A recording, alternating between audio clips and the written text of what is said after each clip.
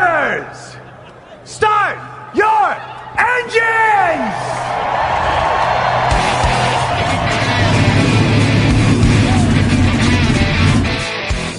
Hit the pace car! What for? Because you hit every other damn thing out there, I want you to be perfect. When I'm driving, I got a guy on the radio who talks to me. It's him, but he talks to me. Well, I wanna be a race car driver. Pretty girls eating from my hand, yeah. Wanna live a life of fun and danger. No sweaty working for the man, alright. Good evening, race fans. Welcome to the Hoobazoo Radio Network, and welcome to Drafting the Circuits. My name is Frank Santoroski. I'll be your host for the next hour as we go over this past week in racing. And tonight we've got an exciting guest. Before I introduce our guest, joining me in the studio this evening, as always, Luis Torres and Richard Uden. Fellas, how we doing? Good, thank you. Been going pretty well. All right, yeah, good week. So, like I said, we have a guest lined up with us tonight. I've got Mark Dill, author and race historian. If you've ever seen any of the social media posts from the firstsuperspeedway.com, that's been a labor of love of Mark's for years and years and years, and he's just released a book. The book is called The Legend of the First Super Speedway, The Battle for the Soul of American Auto Racing. That book features a foreword by Tony Parella of the SVRA, a introduction by Al Unser Jr., and a foreword by Willie T. Ribbs. So you've got some great folks that helped you on that, Mark. And Mark, welcome to the show. Well, thank you. I'm delighted to be here, Frank. So what I want to ask you, where I want to start is, now you're from Indiana, so it's kind of, being a race fan is just kind of in your blood, like a lot of folks that are from the Indianapolis area. So I know you've been a race fan your whole life. You've worked in marketing and PR. You've worked with I believe Nortel, and helped broker the deal to have them sponsor cars in the Indy 500. You were part of the Indianapolis 500 winning effort with Arie Luyendyk. You've also worked for the Indianapolis Motor Speedway. You've worked with the SVRA. So when did you first realize your love of very, very early auto racing? Because what I forgot to mention about the book is nearly everything in the book takes place prior to the 1920s. It's very early racing history. So where did you develop that love for that? Well, you said it. I grew up in Indiana, actually, north side of Indianapolis, and back in those days, we're talking early 60s. It was, and they literally used the term India no place, and there really was nothing going on. This was pre-Indiana Pacers, and there just wasn't anything else going on in the city, except in May. We turned the lights on, and everybody was buzzing about the Indy 500, and all those drivers were superstar rock stars in Indianapolis, as they still are. And I just couldn't help but, I was literally playing with cars at my father's feet. And I remember him talking about Jimmy Clark, and he's the world champion. Well, that was my favorite. He's the world champion. And I just got thoroughly enthralled with it. So now, like we talk about, you're looking at the very, very early years of the Indianapolis Motor Speedway. And one thing that most people don't realize is that, the Indianapolis 500 was not the first race there. One of my favorite trivia questions to stump somebody with is who's won the most races at Indianapolis, and somebody will say A.J. Foyt or Rick Mears, and then somebody else will come along and they say, oh, no, it's Jeff Gordon. But the answer to that is Johnny Aiken, correct? That's correct. Yeah, and you've got a number of articles about Johnny Aiken in your book, so I'd like you to just talk about him a little bit, some of his accomplishments, because he was rather instrumental in testing the bricks as well, correct? Yeah, you know your stuff. When they first put the bricks, laid the bricks down, actually even before the track was complete with bricks, they were testing different materials for the running surface, and one of them was creosote wood block. And of course there were bricks, and what they did is he worked for the National Motor Vehicle Company One of the founders, Art Newby, was president of that manufacturer, Indianapolis-based manufacturer, and they literally sunk steel poles into the ground opposite ends from a platform of bricks that was just a little bit longer than the car, and they chained the car to a pole at the back and the pole at the front, and then they had him get in there and stand on it and kind of twist the wheel around, and they just wanted to see, would that disrupt the running surface? And the bricks passed with flying colors. And yes, Johnny Aiken, that's a little bit of obscure history, but it's just the kind of color I love. Yeah. Now, Johnny, of course, there were, before the Indy 500, they would have multiple races over the course of a weekend, over multiple weekends over the year at the Speedway. And some of these were just a little 5-lap event, or some of them even or a 5-mile event, which would be 2 laps. But so what?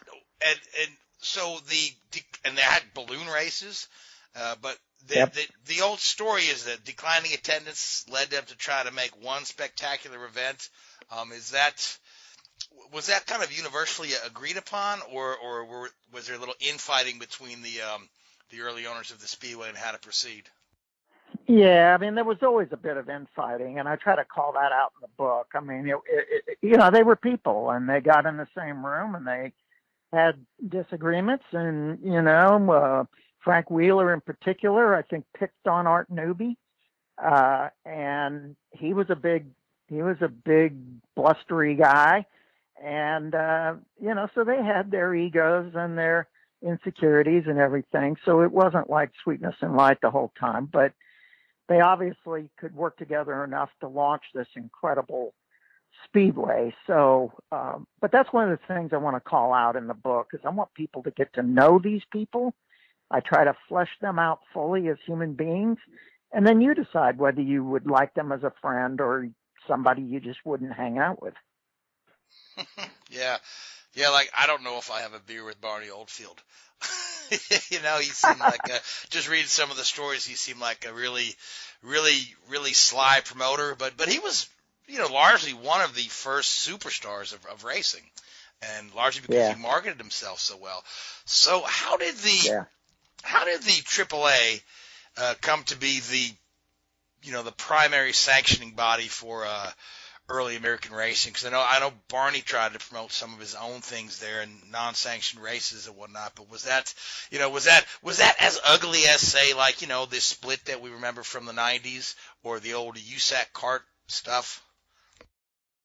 Yeah, well, it was a little complicated, but it was really in the formative years. There was a competitive organization in the Northeast, Automobile Club of America.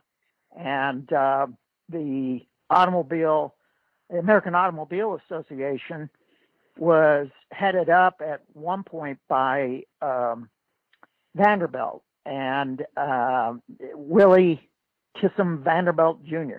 And of course, he was the guy that got the Vanderbilt Cup running, which was really kind of the Indy 500, Daytona 500 race of the day, and that was in 1904. And the fact that he went with the AAA really angered these guys in the ACA, and they got into a match, we'll say, and it was a lot like CART and IRL in the 90s and early part of this century. And they ended up with this awkward compromise, and ACA had staked out the claim for sanctioning events that involved European factory teams. And so in 1908, the Vanderbilt Cup had really been kind of diminished because they were allowed to run foreign manufactured cars, but not factory backed foreign manufactured cars. And the ACA went, and I'm sure you know all about, they first held it in Savannah, what they called the American Grand Prize, which was an Americanization of the Grand Prix that started in France in 1906. So they had this uneasy alliance, but everything I've read about the ACA was that they really were not, they were hobbyists. They were not of the breed of Fisher friends. Those were serious businessmen. They did everything with the thought of making a profit. And both Vanderbilt and the heads of the ACA, they were gentlemen racers, and they thought it was beneath them to worry too much about making money. And ACA in particular just kind of died out. Now, what you mentioned about Barney Oldfield is he too was a bit of a competitor, but he was just out there trying to self-promote, and he did these barnstorming things, and they were basically rigged races so that he would always end up winning. He might make it look close, but he would win. And he'd go to remote areas of the country, some places that he'd never even seen an automobile before, and just blow their minds by going still pretty darn fast. And the AAA, he was a problem for them because they were actually worried, and he was the first true American motorsports superstar. They were worried that Barney was going to be bigger than them. And so they banned him from their races. It was always a battle. Always a battle and still a battle. Now, yeah, I mean, there's nothing new under the sun, is there? Yeah, now, speaking of early racing, it seemed like probably, I would imagine, auto racing first started. It seemed like as soon as there were two different cars available, we wanted to race them against one another. I mean, auto racing dates back to, the invention of the automobile, back in the 1890s. Some of the early races were these affairs that were from city to city, and a lot of time it was an endurance test of the car. And so-called track racing didn't, come around until a little later. But I was reading an article. I was reading one of your summaries that we had kind of the Northeast really kind of favored the racing through city streets, while track racing was more popular in the Midwest and South, largely because we used a lot of converted horse racing facilities, although they found those to be quite dusty. But there was a little bit of an uneasy tension between road racers and oval racers in the early days, was there not? Yeah, there was crossover because drivers are drivers, racers are racers. They just wanted to race anywhere, but the organizing bodies frequently were at odds, the track promoters and so forth. And, for example, I mentioned the Vanderbilt Cup. That was on a variety of configurations on Long Island, which was at the time viewed to be countryside. And, people would have their summer homes there and so forth. And they would drive through a lot of like cabbage fields and, it was agrarian. And they just it's kind of a red state, blue state kind of deal. I mean, the advocates that were most focused on road racing were in the Northeast or more East Coast. It eventually expanded out to places like California, but in the beginnings, that's where it was. And then the roads were just so poor, and the further west you went, the less developed things were. So they started turning to horse tracks because at least they were flat. But as you say, they were very dusty, and that was something Oldfield always complained about. And they had little thin rails for fencing, which was totally inappropriate. It worked for horse, but it ain't going to work for a big 2,000-pound car that is, for one reason or another, goes out of control and crashes through them. And you had spectators being killed, and obviously drivers and mechanics as well. Yeah, I mean, the early days, people would stand there right at the side of the track and watch. If you watch some of those early clips, yeah. It's just they still do it. Like some of them rally races. Yeah, rally races. It's like, what are you people thinking? But yeah, get me behind a fence. Yeah, I would be guilty of that Absolutely. once or twice, but anyway. Yeah. Well, I know what a race car can do out of control. I want to be well protected. Yeah, I want to be away from that. Yeah. Now, early racing again. Yeah, was they're still trying to figure out how to do it, but because they did like automobile polo at state fairs, and auto racing became popular at state fairs across the country. And again, like you said, a lot of people haven't seen a car, so they would bring these things in, and people would do that. So I believe, if I'm not mistaken, generally credited as the first purpose-built track for. Mary redeemed a $50,000 cash prize playing Chumba Casino this year. I was only playing for fun, so winning this was a dream come true. Chumba Casino is America's #1 social casino experience. It's serious fun. With over 80 casino-style games to choose from, you too could win life-changing amounts of cash. Be like Mary. Log on to ChumbaCasino.com and give them a whirl. That's ChumbaCasino.com. No purchase necessary. Void where prohibited by law. 18+. Terms and conditions apply. See website for details. The voice in the preceding commercial was not the actual voice of a winner. Auto racing is Brooklands, which is in the UK.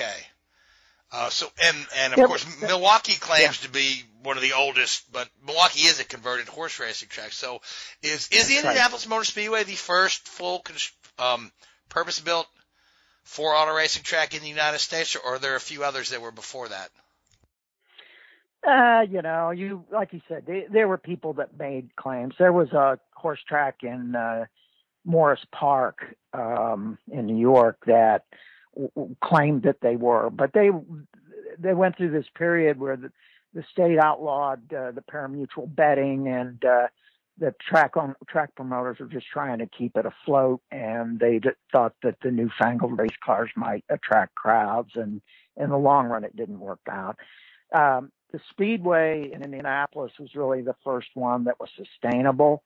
But hot on the heels of that, you had like the board track at Playa del Rey, the first board track in 1910. And that, lasted a few years. None of them lasted very long because the maintenance on them was nearly impossible. But it was definitely a purpose-built speedway and very fast because of high banking. Yeah, those plank tracks were kind of like an evolution of like a velodrome. Does that yeah, sort of? Yeah, 'cause I've not be ever seen in person an old plank track, because most of them are gone and very few have been saved for posterity. But I've seen a couple of like go-kart tracks built on wood planks at, places down like in Gatlinburg, Tennessee, where you can run your little go-karts over that, kind of get the feeling about how really bumpy that was. And so, were the plank tracks considered to be more dangerous than the dirt tracks or the paved tracks, or just was everything crazy dangerous? Yeah, basically everything was crazy dangerous, but the board tracks have developed a real reputation. So many drivers lost their lives on board tracks. For example, 2 Indy 500 runners I can think of, Gaston Chevrolet and Joe Boyer. And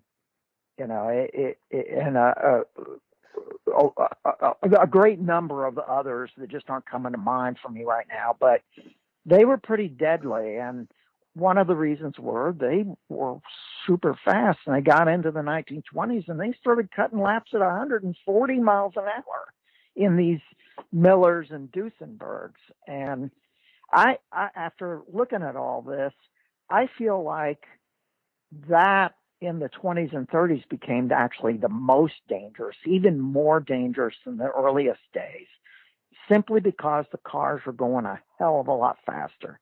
And so I remember Bob Berman reading about him, I think it was 1914, and he was thrown out of his car, barrel rolled, and he was thrown out of the car on the speedway and didn't break any bones. He had a lot of, abrasions and tore up his pants, but, he was only going 70, 75 miles an hour. I wouldn't want to jump out of a car at that speed, but it doesn't sound that fast, but hit the ground.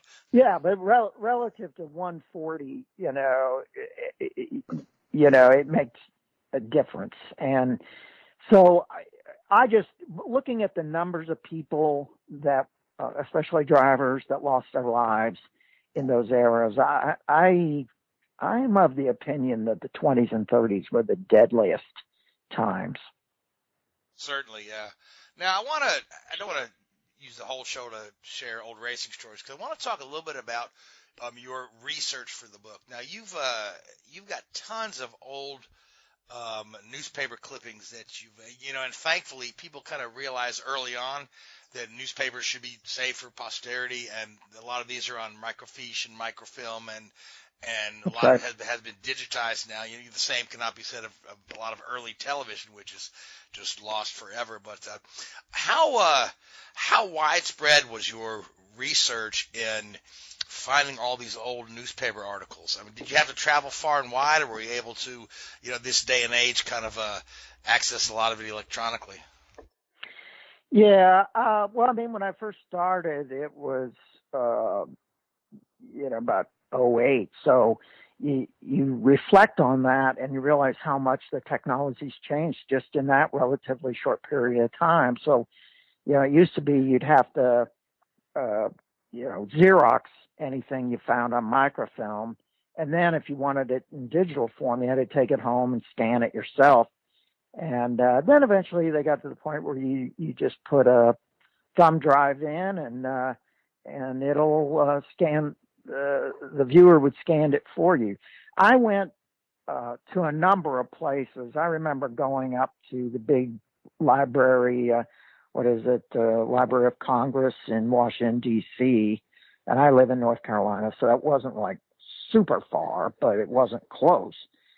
And I stayed up there the better part of a week, and it just blew my mind, all the stuff. And as you say, it's wonderful that they, that people appreciated that those early periodicals covered, really captured the history. I guess they say like newspapers are the first draft of history, and I think it's true. And so I collected a lot of stuff there, and I got a sense of how much there was. And I ended up paying some researchers, like at the Detroit Public Library. They've got a big automotive branch, no surprise. And then when I was living in Indianapolis, I would go at times to the Marion County Public Library, and especially if you're interested in Indianapolis Motor Speedway, that's just the best place to go. I mean, the Indianapolis Star, the Indianapolis News at the time, and the Sun were, if you go on my website, you'll find every article that was written in Indianapolis papers for the entire month of May for 1911. And I got interested in 1913, so I did the same thing with that. And wow, I mean, I'm almost embarrassed to say how much time I spent doing that, but it's a passion. Oh, it has to be a passion, yeah. Like I say, labor of love. Now, you had mentioned that you tried to really capture the flavor and the personalities of this folks. So did your research also involve trying to interview somebody who may be old enough to have family stories to share about some of these, folks that have long since passed away? Yeah, no, not family members. I did spend some time talking to Donald Davidson, who I regard to be a friend, a historian at the Indianapolis Motor Speedway. He may not think I'm a friend of his, but no, Donald's a sharp guy. I love that dude. I consider him a friend. He's a good guy and a wealth of information. And, he's well into his 70s now, and he was an enthusiastic kid when he came over stateside in the early 60s. And back then you had guys like Ray Haroon, who they were still around, and he spent some time talking to Ray Haroon. So Donald's probably one of the last people with firsthand experience talking to drivers like that. He talked to Ralph Mulford. He finished second in the first Indy 500. And several of the other people that were still alive in the 1960s. So I got some sense from him on that. Beyond that, I read a lot of biographies, and Fisher is actually pretty well documented. And there's been 3 or 4 books written about him, one by his wife, and you can download the entire book at firstsuperspeedway.com. And also Fred J. Wagner, who was the first starter of the Indy 500. I've got his book, Saga of the Roaring Road, for free, full book, downloadable on my site. And it's whimsical, but I still thought it gave me the flavor of the context, which was really important to me, the context of the era, as well as the facts about what events happened on what dates and what were the results, etc. So, it was just a lot of research, but no family members. Okay, yeah, I was just wondering how you kind of captured that flavor, because I've read a lot of excerpts from your book, and they're really, really interesting and very, very deep. So, but I don't want to dominate the interview because Louise is waiting here in the wings. He's got a question for you. So, Louise, what you got, buddy? Yeah, Okay. it kind of follows up with what you mentioned about personalities. We talked about Barney. What other racing personalities that around that time period that stood out? Obviously, you had a Chevrolet and a Ralph De Palma of this time period, but who else stood out from that department? Yeah, well, there's several of them. I delve mostly into the book. My book is written from the point of view of Barney Oldfield and Carl Fisher. So one chapter you're reading about the way Barney sees everything happening, and then maybe the next chapter you're reading about Carl. But I think there's several other compelling characters. Certainly Louis Chevrolet. I mean, he was a bit of a madman, a mechanical genius, but his temperament made it nearly impossible to work with him. But I think as a driver, he certainly was respected, and Barney got along with him, even though Louis beat him frequently. And Ralph De Palma is another guy, who was he was very deferential to the wealthy individuals that could provide him equipment. And Barney didn't like that. He didn't respect that. He wanted to be his own man, and he felt Ralph was too easy around these guys that Barney felt didn't have a right to be pretentious. And you mentioned Johnny Aiken. He's another one. Great personality. I just see him as just a really, really intelligent man and a gentleman.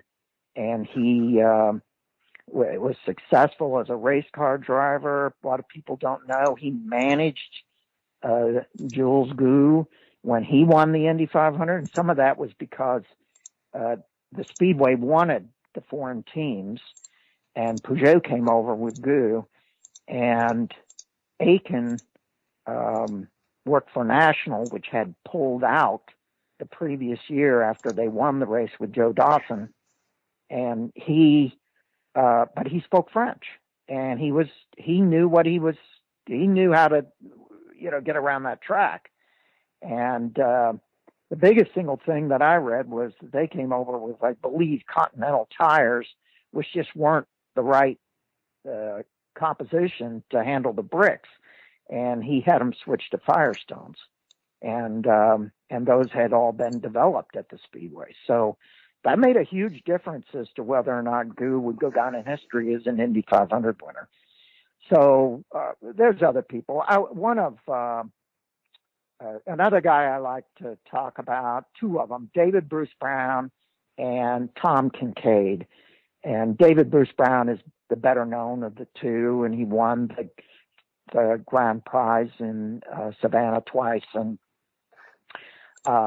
Tragic though, 25 years old. He lost his life trying to repeat as a grand prize winner, and in 1912. And then Tom Kincaid, he was a very promising young driver, and Aiken was his mentor, and he too drove for National. And it's just a sad story. He won a couple of races. He won the Prestolite 100 at the Speedway, and then in 1910 he was testing at the Speedway, and it was July, and he got into the fence on the backstretch for some reason, and he lost his life. And I like to tell people it's no big stretch to think that Tom Kincaid would have been in the 1912 National winner if he had lived,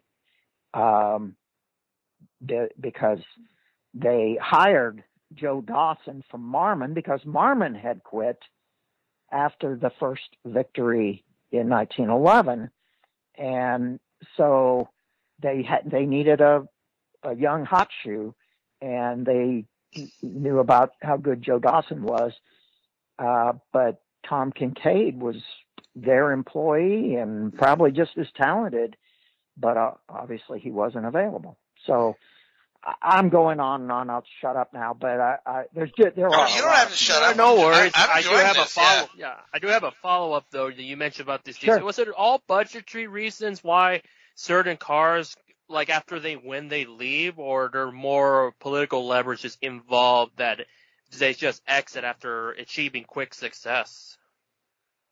Yeah, good question. I think it's like we were saying earlier, nothing changes. And there was never an era where there was more factory involvement than in the first 4 or 5 Indy 500s. And everybody, and even prior to that, all the racing that was going on, and in my book, I start in 1902 and chronicle the progress of racing, and with the culmination of the Indy 500 being constructed and then paved with bricks. So everybody was eager to establish their brand and prove their product capabilities and reliability in automotive contests. And after, like any crowded market, it started to shake out, and you get up to around World War I, and the factories started to pull out, and it was just like what happens now. They feel like they got the value they needed out of being in the competitive arena, and said, "Yeah, this is costing us a lot of money. I think we've gotten the value we need, and we're gonna leave for now." And you see that happen. You've seen it happen throughout history, and it was very much that way too. So it was primarily budget stuff. That's what I figured. Like, things don't change in a matter of a century. We still see it these days, especially in the sports car, even Formula One. You see engine suppliers or factories just pull out despite achieving success, or sometimes they just flat out don't, like they expected. Yeah, exactly. I mean, you either quit because you're embarrassing yourself, but more frequently you see somebody come in and mop up and then say, "Okay, I did it. I'm now at the point of diminishing returns." And we could all list names of companies that have made that decision, and it's just kind of the way the game works, I guess. Yeah, it's very interesting that you bring up the international involvement in the very early races there, because you had Peugeot in there, you had Delage in there, and the very early years before the World Wars. But then particularly after World War II, we saw a long stretch where every starter was an American, every winner was an American, and we got this America-centric thing about the Indy 500. And even today, people's biggest complaints are not enough American drivers. I'm like, well, we've got a lot of good ones. If you haven't met Joseph Newgarden or Ryan Hunter-Reay or perhaps Brian Herta, we've got plenty of great American drivers in the field, though. But the very early races were called the International Sweepstakes. And it was open to, and there was nothing else like it in the world, because in Europe we were racing through city streets in Europe. There wasn't anything like it. So, other than like Peugeot, who found success there, and Delage, who found success there, what were some of the other very early manufacturers to bring their products over to the United States and in Indianapolis, and in particular in any of the other kind of AAA races? Yeah, it's kind of interesting. You mentioned International Sweepstakes. That was as much aspirational as reality. And they worked really hard to try to get, companies interested. And while they were willing to come for the East Coast, for the Vanderbilt, it was a different world back then. And the transportation from the East Coast out west, and they considered Indiana west. It was just an extra added expense, and it took up more time for travel time and having personnel, drivers and crews over there. So, you had Peugeot, you had, I'm trying to remember, I think it was obviously Delage won as well. That's just not coming to mind, but there was another group. 1913 was actually the first race we saw international competition. And it was limited to about 3 teams. And just as a point of trivia, the one that I'm not thinking about right now, they came over on the Lusitania, if you know anything about that boat. And that's being one of the big naval disasters. They picked up the Titanic survivors, right? Yeah, but that they came over, and the disaster happened like 3 years later. But it was just interesting to note they came over on that ship, and that's just how they got around. And but there really wasn't all that much. You got a little bit of an uptick, and I'm thinking about like Sunbeam and right after and the Peugeots. Peugeots were easily the best cars in the world, and in fact, the Speedway with Jim Allison, he started his Allison engineering outfit. They basically reversed engineered Peugeots, and so this Americanized version won the Indy 500 for them in 1919 with Howdy Wilcox. But so Isata. You did see that? Isata was the other foreign manufacturer in the 1913. Yeah, Isota. Thank you. Yeah, Isota. Yeah, Isota. I'm sorry, I pronounced it wrong. I was looking it up while you were talking. I said, well, I'm sure I could find this fact real quick. Found it on your website. Yeah, well, I knew it. Because I told you I'm older than you, so I got to take my Prevagen or something. But Isota. And that was interesting. They didn't get to the Speedway until like the day before the race. And then they went out and they ran their, qualifying runs, and they didn't start in order of speed back then. They just had a minimum speed. And frankly, Fisher and his guys would have let them in no matter what, because they just wanted to claim they were an international event. And, they came over as well, and they were the ones on the Lusitania.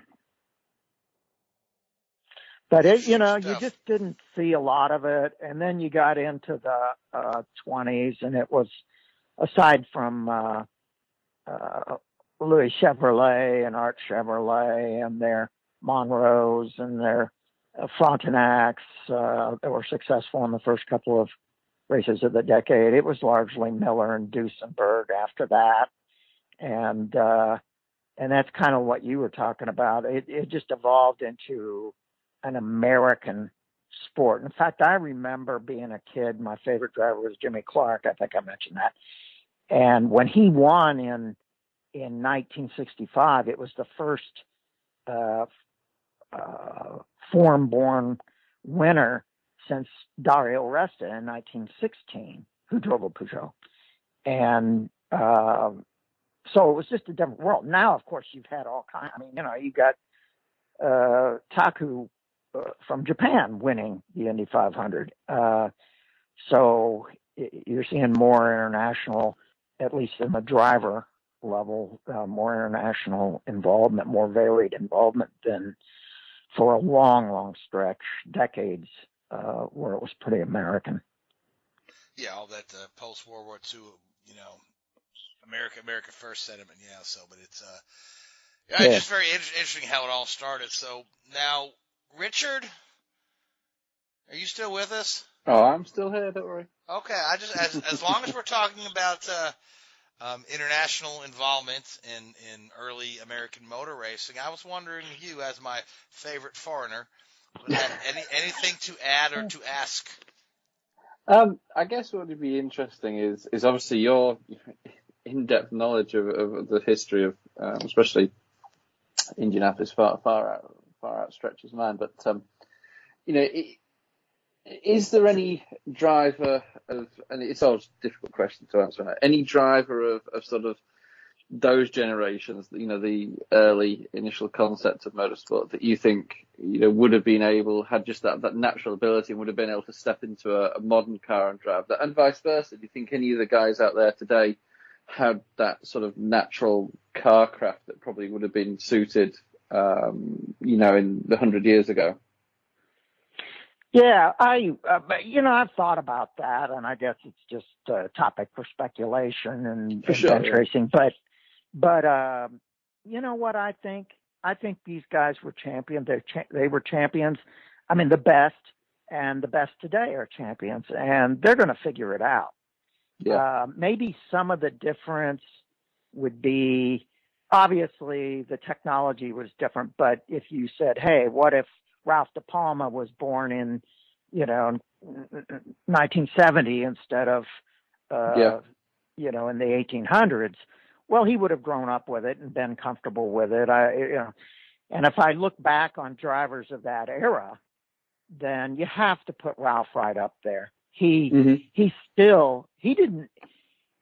had the record for the most number of laps led in the Indy 500 until Al Unser Sr. eclipsed him in 1993, and Al only has a few laps more than Ralph. Yeah. So Ralph was a terror, and he should have won the race a few times. If you have any criticism of him, it might be that he was just really.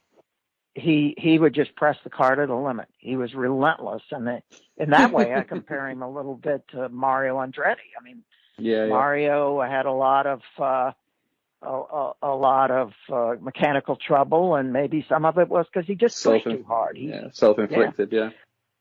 Yeah. So one guy I think that's interesting is Dario Resta, and I won't take anything away from him, but he came over in the Peugeot, and there was a dealer who, his name is escaping me right now, but the import company for Peugeot in the United States. So it was sort of a factory back car, and they entered the Peugeot. And of course, some of these guys were interested in coming over because World War I was breaking out. They just frankly wanted to get the hell out of there, and they wanted to keep racing. And who can blame them? And so Dario, I don't know, ever had the chance to really, it's hard to assess because he had easily the best car. And, how well would he have done? I think Lewis Hamilton is tremendous, but you could also look at that and say, man, when has a Formula One team ever been more dominant? The answer is never. Exactly. Yeah. And so he's doing it, and he's beating all his teammates. So obviously he's a tremendous driver. But and I think Dario was as well. But if I was gonna, I would take that into account if I'm stacking up, Sure. The skills of some of the drivers. Dario was the first driver to win an IndyCar championship on points in 1916, and number 2. And it was decided that the final race of the year was Johnny Aiken. Okay. There you go. There you go. There you go. Yeah. Now, speaking of the early championships, and we had talked about newspapers being preserved, but we talked about the ACA versus the AA, and it seems to me because I try to research a lot of stuff, right? And it's really interesting you brought up, Ralph De Palma, because I had written a little bit a few years ago at the 100th anniversary of the Indy 500, and went through every of the 99 races. And I think I called the article 99 Races, 99 Problems, and singled out one guy in each race who had who could have, should have won. And the only guy that made the list more than people named Andretti was Ralph De Palma. Yes. So. I think there's parallels between the two of them. Absolutely. And of course they were both born in Italy. There you go. But what I wanted to bring up, it's so funny, I just lost my train of thought. The early racing records, a lot of the ACA records are just lost to history. Yeah. And there are a few accounts here and there. And there's a guy I know named James Geisler, who's a statistician who compiles racing stats that are mind-numbingly accurate. And he even has a lot of gaps in the older stuff where, there's could be, might be 40 wins, might be 30 wins. So, how much of the early stats were you able to kind of uncover and verify in doing your research? I can't say. I didn't approach it that way. One, it's just really hard to find. And I was intrigued by sort of the romance, the personalities, et cetera. I mean, obviously I can tell you races that were won and big events like Briarcliff, the first road race that Barney Oldfield was in, and actually did fairly well in it. But if on my site, I have a book. It's literally a book. It's by a gentleman in England called Darren Galpin. And I have it on my site for Super Speed.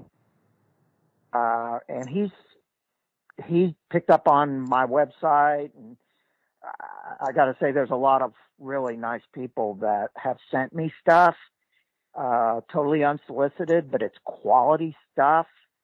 And Darren has just amassed an incredible collection of statistics on racing between like 1900 and 1946. And if I ever wanted to look anything up, I would go to Darren's book. And it's a couple 100 pages long, PDF obviously, and it's on my website. And he wasn't inspired to try to get it formally published because it's just not what turns him on. But he was delighted to provide it to me and in that way cast a public light on it. So if you haven't checked that out and you're interested, that's an excellent resource. All right, sounds great. Now, Louise, you have another, you want to come in with another question? Yeah. Speaking of the Speedway, it was talked about, like Jack Aiken, it reminded me of how the Harvest Grand Prix kind of came back because people don't realize that was, even I didn't know until it was announced the Harvest Grand Prix, the Harvest event was a thing before it kind of revived itself this year.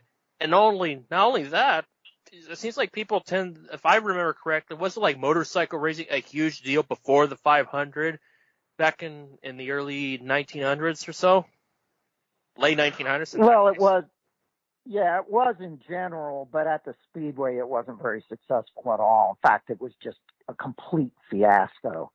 And if you really read about it, like on my site, you realize the motorcycle riders didn't want to be there.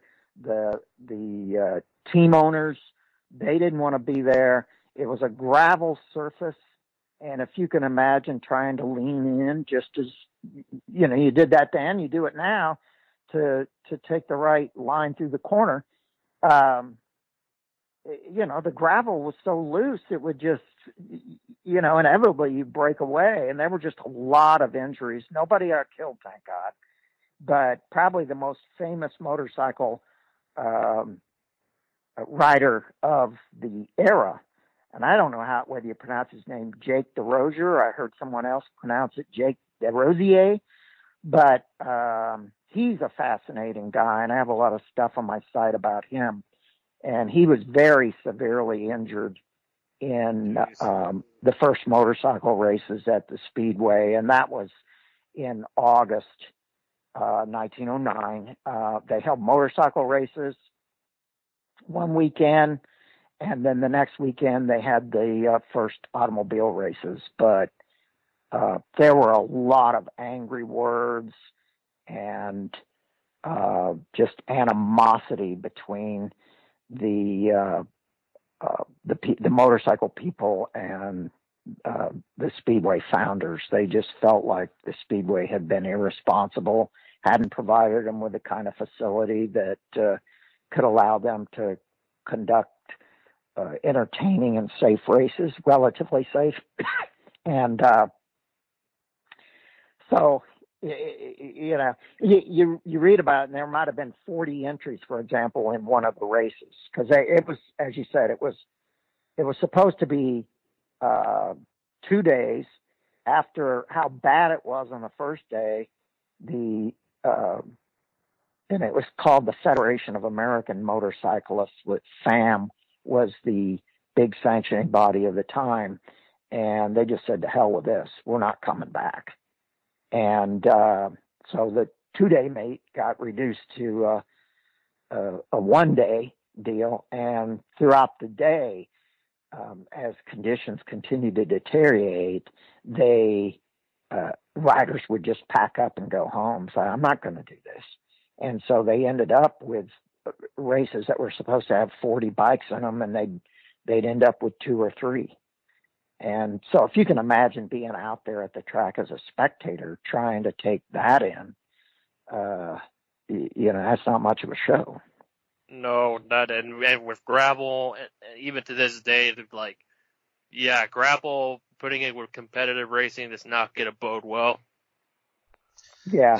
Mark, the FAM guys wanted to move it to the Indiana State Fairgrounds, and they've done flat track racing there, and that probably would have worked out okay for them. But Fisher dug his heels in and said, we had a contract, and I've been promoting this, and, you're not going to do this to me. So, like I said, they had some harsh words. All right. Now, Richard, you've got another question. You want to jump in again? Yeah, one last one. So obviously there's been, I guess what we call the Indy 500, there's been 100 and something of those races now. And obviously you've researched those in all great detail, and for the vast majority of those we have, video footage and at least, a large amount of sort of journalistic reports from these races. But is there any sort of one race, if you like, that you think, I wish I was there to have seen that? Yeah, honestly, I mean, the culmination of my, just off the top of my head, the culmination of my book is the May 1910 race meet at the Speedway, and it was a variety of races, but that was the first race after the track was paved with brick. Yeah. And I think it would have been fascinating, and most people don't know it, but for example, the Marmon Wasp, a lot of people think it was designed for the first Indy 500. It was not. They started designing it in the fourth quarter of 1909, and what they wanted to do was run it at the Speedway, but there was no Indy 500, and but they just knew the Speedway was going to be the place to be, and it was local to them. Marmon was a Indian company, and Haroon drives the Marmon Wasp to victory in the largest race of that weekend, one of the largest races of the year, called the Wheeler-Shebler. I think it was 250 miles. And then that was Saturday. They didn't run on Sunday because of the Sabbath, and that was the way the world worked back then. And then they went to Monday, and Haroon's out there practicing because he wanted to run it in a few of the sprint races. And a tire lets go, and I think he was coming out of the third turn, and they had a concrete wall then, nothing like today, but they did have a retaining wall. He almost went over the wall and then landed back on the track, and the car was just really, really beat up. And in fact, the Marmon officials at first glance said, "We got to scrap it." And then they decided, no, we can build this thing. They got back and looked at it. And of course they did, and the rest is history. But I just think those are interesting points about the Marmon Wasp that most people don't know. And it would have been really fascinating to see all that unfold. Barney Oldfield had the Blitz and Benz out there to run for track records, which is, I've seen a replica of that thing. It's just an amazing looking car. And to think of it in its day running on the track, it was basically a land speed record car. That's what it really was. Yeah. And of its time. So I think, off the top of my head, that would be really interesting. I think there's a romantic appeal to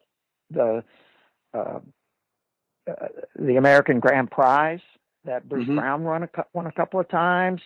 The Vanderbilt Cup, certainly. I helped Howard Kroplik, who is probably easily the best historian in the world on the Vanderbilt Cup races of Long Island. I helped him write his book on those races, and that's fascinating stuff. And really, that was like going to school for me as far as things I took away from that experience, I applied into my book. Excellent.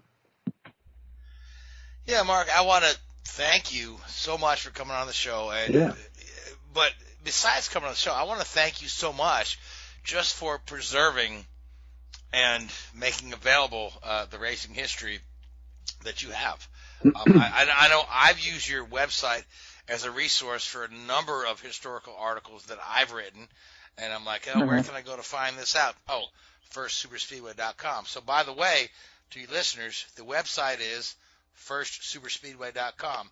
When you get to that website, you'll find a couple of links to there are links to old newspaper articles. There are links to full versions of print books that are out of print, like you alluded to. And there's a section about that talks about Mark and what a wonderful guy he is and what he's done with his career. And can we purchase the book through your website, or is it your other site, the Mark Dill Industries site? Well, what it is going through this book experience, I've learned. I've been in marketing a lot in my life, but I was selling technical, information systems equipment, and the first time I really tried to market a book. So I just went through some people that really, really knew what they're doing, had experience, best practices, and I was convinced that I needed an author's website, and just dedicated to me and my books. And it's markgdill.com. markgdill.com. You go there and you'll see some tabs in the navigation bar, and there's a place to go buy books. I've also got merchandise. I decided to just go full out on this. Got a really cool logo. And I saw the pictures of is it, I guess, your grandchildren with the shirts on? Yeah. My grandson. Yeah, you've got those First Super Speedway T-shirts that are available for purchase. Yeah. Yeah. My grandson was kind of like me. He just came out of his mama with a steering wheel, and he was talking about cars almost from the get-go, and he just loves cars. And he loves racing, and he's got like 1,000 Hot Wheels toys, and it warms my heart because I couldn't brainwash him. It's just something in the DNA, you know. Yeah, that's fantastic. So again, the website is markgdill.com. That's correct. We can also find First Super Speedway has a page on Facebook. Are you also on Twitter or Instagram, any of those others? Yeah, I'm on, I personally am on Instagram. I don't have much there about this, but Twitter, I've got one Super Speedway. They wouldn't let me, the name was too long for the way they do things. Yeah. I'm just trying to let all our listeners know where to find you and where to purchase the book. Now, the book is available on Amazon Kindle, and it's also available through Apple Books. Is that correct? Yeah, and it's also available on Barnes & Noble. It's currently available, and you'll see this if you go to my website, but the publisher has a retail deal, and frankly, I'd rather have people use that than Amazon. It's going to be available on Amazon beginning the 25th, and it's going to be available on at Barnes & Noble, the print, on the 25th. I just found out that Target has picked it up, and also this outfit in England called Blackwell's. Oh, and I was like, that's cool. Totally very nice. Yeah, so that's great. So we'll have to check the spelling first, though. What's that? Make sure the translation's in. Yeah, really? Yeah. I don't know what you're getting at, Richard, but all right. Well, we are at the end of our hour. So so when we come back next week, we'll update you on the fact that Lewis Hamilton won another world championship, although you probably all knew that. But I want to thank you, Richard. I want to thank you, Louise. I want to thank you, Mark, so much for coming on the show. You were so interesting to listen to, and I hope that we can chat again real soon. I want to thank the Whoobazoo Radio Network, iHeartRadio, Spreaker, and Google Podcast. And I want to thank you folks that listen to us every week. Till next week, good night. Whoobazoo.com.